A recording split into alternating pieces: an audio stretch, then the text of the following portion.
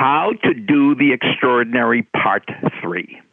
You've reached Success Hotline, message 11,114. I'm Dr. Rob Gilbert, and today is day number 55 of the 98-Day 7C Challenge, and today's message is specially dedicated to the super extraordinary Fazio. For the last couple of days, we've been talking about how you can be extraordinary.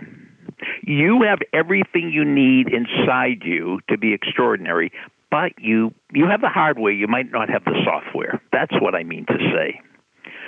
I'm going to give you an assignment so simple but so powerful that you might not do it because it's too simple. I want you to pick an area of your life right now that you want to become extraordinary in. It may become as a student. It might be as an athlete. It might be as a salesperson. It might be as a business owner. It might be as a parent. It might be as a chess player. You pick it. And what I want you to do is to find a person who is already extraordinary and call them up.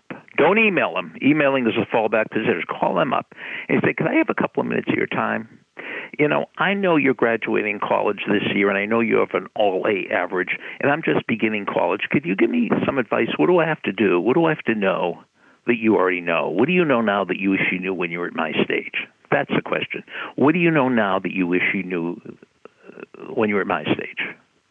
So if there's somebody in your company that's making $850,000 a year in sales, and you're making $50,000 a year in sales, ask the same question.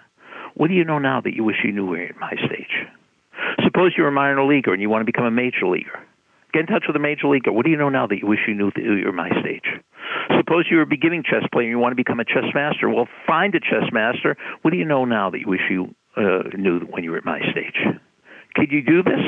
Yes. Will you do this? I am not sure, but there's one thing I know for sure. If you don't do it in the next 24 to 48 hours, you probably will never, ever do it because it will just fade out of your memory. So, number one, pick the area you want to be extraordinary in. Number two, find an extraordinary person. Number three, do not email them. That's the fallback position. Call them. And number four, ask them the key question. What do you know now that you wish you knew when you're at my stage? Now, one little hint. When you call them, just say, I just need 5 minutes of your time. I mean, just make it sound really, I just need 5 minutes of your time. And then my experience is they will give it to you.